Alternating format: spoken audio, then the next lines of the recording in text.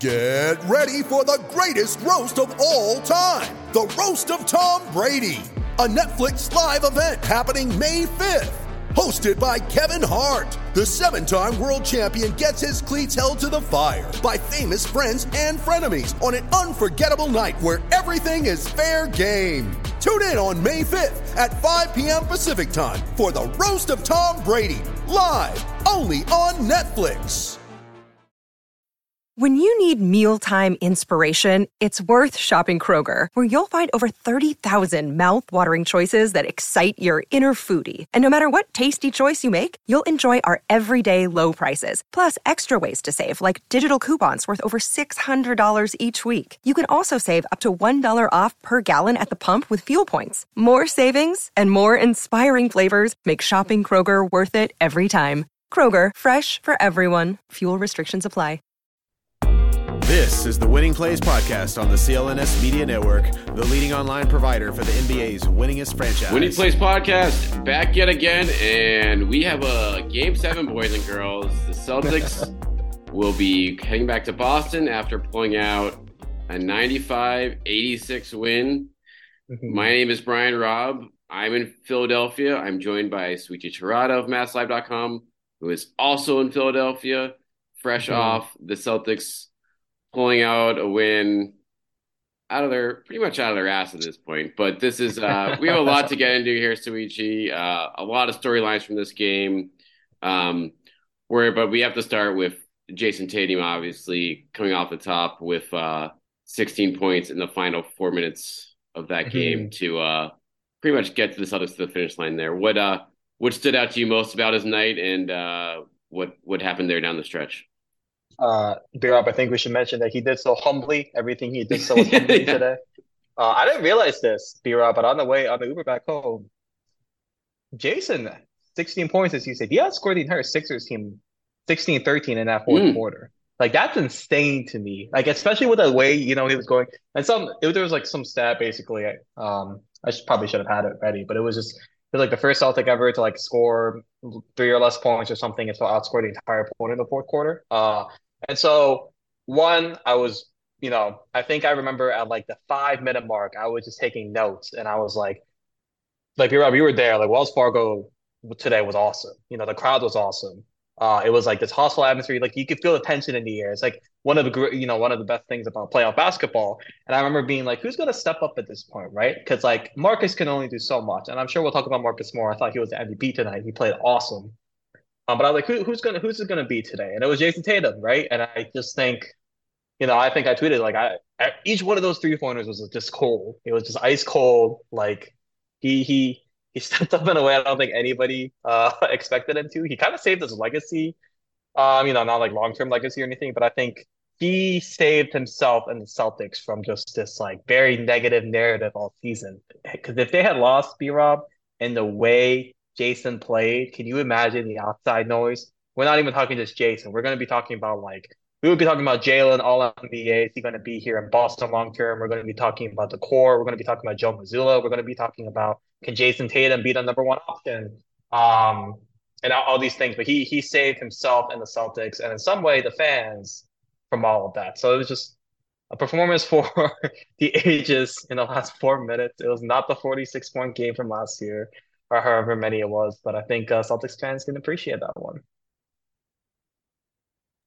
Yeah, there's no question. The toxic storylines would have been through the roof after if things did not if they did not right the ship midway through the fourth quarter there. But it was. I think to your point on Smart, I think that's the MVP of this game. Like that he kind of I mean, we were talking about it on the way out of the arena. I think that was probably his best playoff game ever. I mean, he's had better box score lines in a playoff game, but in terms of what he did from a defensive impact perspective, the big shots he made, just making right decisions. There were no shots where you're like, no, Marcus. There was like none of that in this game. He was the one who was kind of steadied the ship throughout. He had a couple, iffy turnovers in the fourth quarter, but that, that's just, those are going to happen. But everything else he did in this game, and the Celtics needed all of it to kind of survive this all. And I think what also, not just him, but the entire starting five looked kind of rejuvenated with Rob Williams back in Hmm. the folder. So that was a big chess move there. Clearly, everyone was excited by it from Hmm. talking about the game. And I don't know, Thursday, like, do you think just doing that is just did that just give this team like a burst of energy just to have like Rob, which Hmm. is kind of ridiculous, but I guess that they love him that much that it could be the case.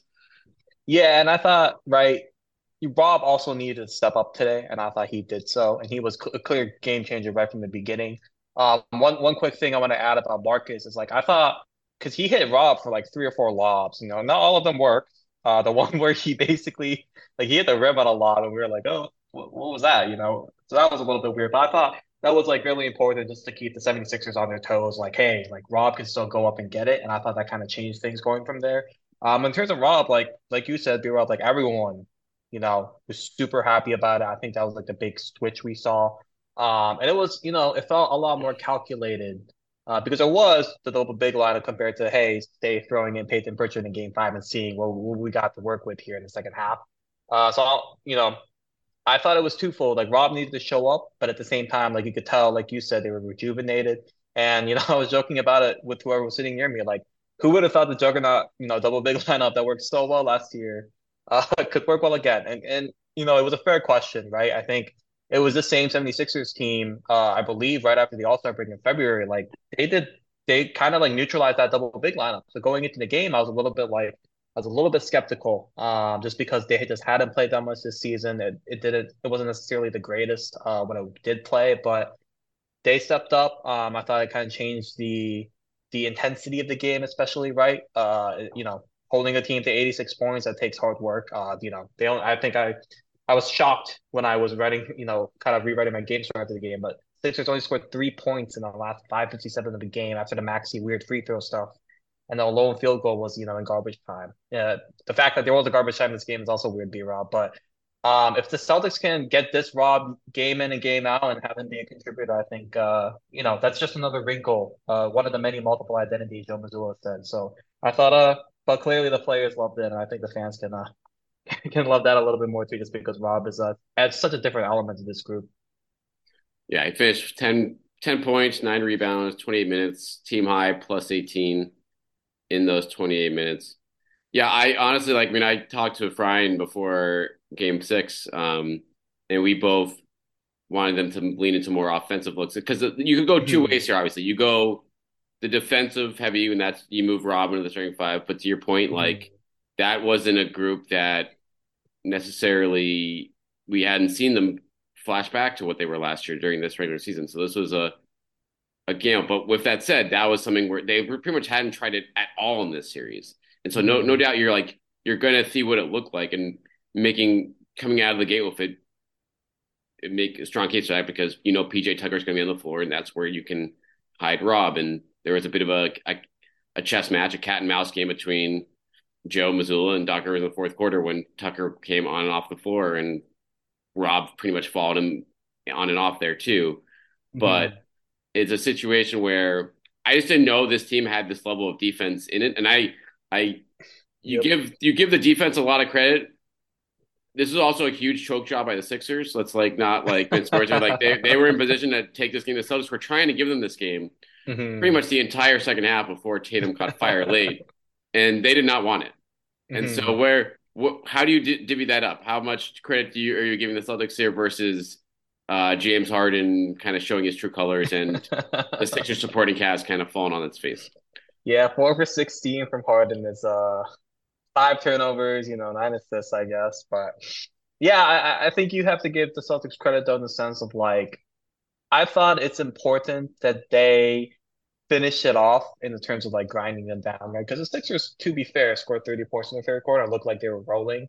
But I think the fact that they finish it off like that, like sure, like you said, like the Sixers absolutely choked down that line. But like realistically speaking, like I personally thought that the fact that Jason Tatum was 1 for 14, which like let's be real, like how many times is that going to happen in his career? And it was still like they're still training buckets in the fourth quarter. I thought if you're a Sixers fan, like you were just hoping that Jason didn't catch fire and he ended up doing so. So in terms of divvy up credit though, I don't know, like maybe like 60-40. Like I thought the Celtics played pretty well, but at the Sounds same right. time, like, the Sixers did, kind of shoot themselves in the foot a few times. But well, we'll see if that continues. I think it kind of felt like a desperation move, right, B-Rob? Like you're facing an elimination game on the road, hostile environment.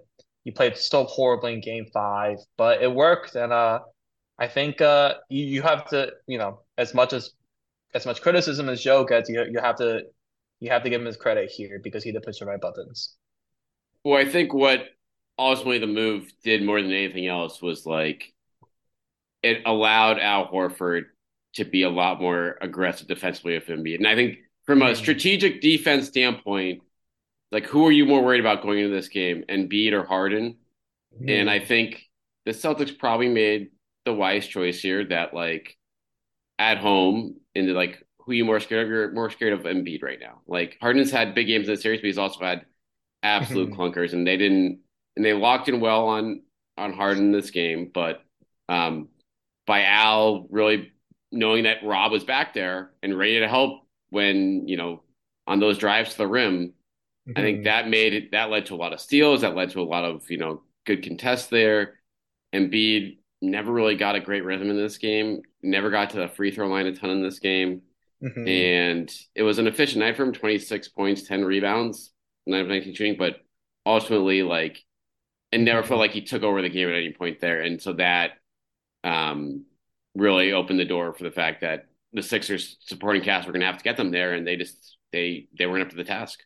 Yeah, and I think it's important not to lose sight of the fact that the Sixers missed a lot of open shots and they only shot 23.5% from three. Red Celtics finished 42.9. Actually, the one thing I do want to say, B-Rob, I don't have like the exact most efficient numbers, but the Celtics started something like 9 for 12 from three, right? And I Yep. believe they were like 11 for 29 at one point. So they had It a was pretty a long stretch there. it was What was rough. that, 2 for 19? Yeah, so that was like, ooh, I don't know about this. Obviously, there was those percentage points as one up once Jason started hitting some. He did finish 4 for 11 from three. But I just thought like defensively, we have heard this over and over, and I think it was more last year, right? Like just the comfort the guys on the perimeter are getting when they know Rob is like roaming back there and he's like a second line of defense, right? And that's kind of a double-edged sword, right? Throughout the regular season, we talked about it's like Rob is back there, so maybe you're not playing as hard because Rob will clean up some of those mistakes. But like when you can play aggressively, like you mentioned, like with Al on Embiid and other guys too, right? We saw right off the gate, like there were a few times, I think it was like Maxi or someone, he was right near the rim, trying to attack, but then they saw Rob. Like Rob just has that presence. So I think it's just one of those factors where maybe subconsciously it does affect how you play on the perimeter, and we saw that get gashed a little bit in game five. So I think all good things. I don't know how the 76ers adjust from here, but if you're a Celtics fan, obviously you're feeling pretty good going into game seven, much like last year against Milwaukee. Yeah, I mean when you survive a 5 for 21 night for Tatum, um, Hmm. and you're going back to your home court, you're obviously feeling good. Al Horford obviously he had a great defense night, but only 1 of 5. You got nothing from him offensively as Hmm. well. You got great nights from Marcus. You got a great night from Malcolm Brogdon. Hmm. Um, the 4 turnovers. I mean, everyone turnovers were a huge problem all night, but he hit his threes early. Derek White hit his threes early. Like those guards really, Hmm. built that lead and got them, and did a pretty good defensive job on Harden. And even Maxi. Maxi had a pretty good night overall, but he never got fully cut Hmm. loose. But you're right. Like, what do you do if you're Doc Rivers right now going back here? He played, you know, 9 guys off the bench, real minutes. McDaniels is still not Hmm. playing. Daniel House, he just didn't. You didn't get the huge big night from a random guy on the bench this time, and I think expecting that in game seven, it's just like it's Hmm. it's you're on thin ice if you're the Sixers here.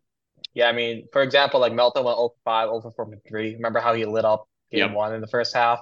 And we were like, oh, okay, this is I think that was right when you were like, oh, this might be a much longer series if they're going to keep shooting like that. And I don't know, B-Rob, I like obviously the kneeing um, for Tucker kind of adjustment worked for a little bit there. But like, Right. hey, I just, like you said, like you need that kind of random game, I feel like. Like Daniel House was obviously awesome last game in game five, but he only played 7.5 minutes and you're kind of like, okay, he doesn't have as much juice as you expect. So I think it's like you just need like a better night from like Tobias or someone. I do want to I do He's want to point tongue. I out, didn't realize how bad he was. yeah, 1 of 7. yeah. I don't know. Tobias is one of those guys. Like he's obviously gonna like add a little bit, but I feel like he's just been he's felt a little bit more invisible this series than I expected. In that regard. So, but like I just want to say like Maxi has been way more impressive this series to me, and I hear he's a great guy from a few Sixers writers, so I like that. But Yep. I thought this was kind of a matchup like nightmare for him, just like because obviously he's a very quick guy, but like against the Celtics earlier this season, like he struggled against some of these beefier guards, but he's been able to use that speed while he had that wide open dunk. I think like midway through the third quarter, when I was like, oh okay, Celtics might be in trouble here. So it obviously worked out, but like you said, I don't know what adjustments you make if you're the Sixers. And to be fair, Doc, I think hasn't been doing like a terrible job this series. But we'll see. We'll see if he has any left picks up his sleeve. And I think that's like a luxury for the Celtics, right? Like, remember last season we were talking during the finals, I remember, and we were like, what adjustment does Ime make here? And I think it was something like play Peyton Pritchard a little bit more, and he kind of ended up doing that in like game, I want to say like 6 or something. That's a luxury for the Celtics. Like, you're only going 7 deep, but when you can put out a guy like Rob and he can make that kind of impact, like once again, it comes back to the fact that this is a very talented roster. It's a very deep roster, and when you can have those options, right? Like we always say, it's all about matchups. Like maybe Rob isn't, maybe you can throw Rob out there and he can contribute. So it's just one of those things where you're like, okay, you feel good going to game 7, but as we talked about B-Rob, like you never know you never know with this team, I feel like, Dude, right? We said the same thing in game 5. can't rule anything out with this group. It will be interesting. Like when you go back to game 7 at home now, the 7-man rotation work tonight makes complete sense because Mm-hmm. those are clearly your 7 best players, and you're going against in a hostile environment with the shift in your starting 5. So they rolled with that. But I do wonder on the friendlier home floor if Joe does go deeper into his bench because Mm-hmm. for that game for an energy left. I mean that's going to be a totally feel thing for him, but for Mm-hmm. he's taken his lumps in this series, rightfully so, as Marcus Smart put it. But I think he managed this game well. I think game 6, the offense was a mess for the final 3 quarters, but I don't think that's on Mm-hmm. him. I think he made the calculated effort to be like, we're going to win this game with defense, and Mm-hmm. he played the right cards late to do it, and I think he played the right substitution game in the fourth quarter too to not Mm-hmm.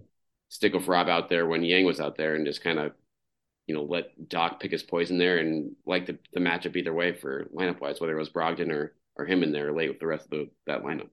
Mm-hmm. And once again, if Jason Tatum has even like a bad Jason Tatum game, I think this wasn't maybe as close as it was in the fourth quarter. So this you Right. I take, mean, and you have obviously. like, is James Harden going to 4 of 16 again? You're like, oh, well, actually, it's like a 50-50 chance he will, based on all this Yeah, series. I mean, 2 and 3 he sucked. In game 6 he sucked. So, but he's probably gonna need 40. He's probably gonna need 40 in game 7 for them to do it. But he could. I mean, again, Yeah. he could do it. Embiid can I obviously do mean, it.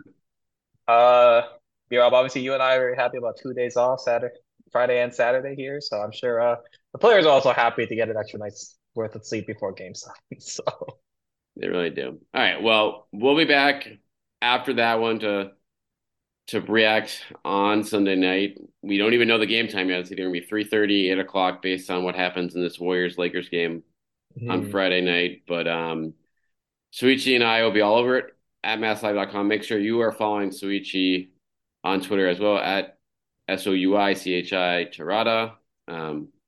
And yeah, we'll wrap up here. What's the prediction here? Are we going to Miami or New York, Suichi, or is this right end? I think so. I was very wrong about today, though. I thought the Celtics were in a blowout. Just because that's kind of the team they are. I guess 9 point game when the Sixers only scored 86 is a little bit mid 2000s. So who knows? It's not 9 points in the current NBA landscape. So we'll say I was half correct. But I do think the Celtics will win game 7. I'll be heavily favored to do so. And yeah, well, it'll be a fun ride either way. But meantime, thanks for listening, and thanks to Suichi for hopping on. And we'll be back again one way or another as we get our first game 7 of the Celtics season. Stay tuned.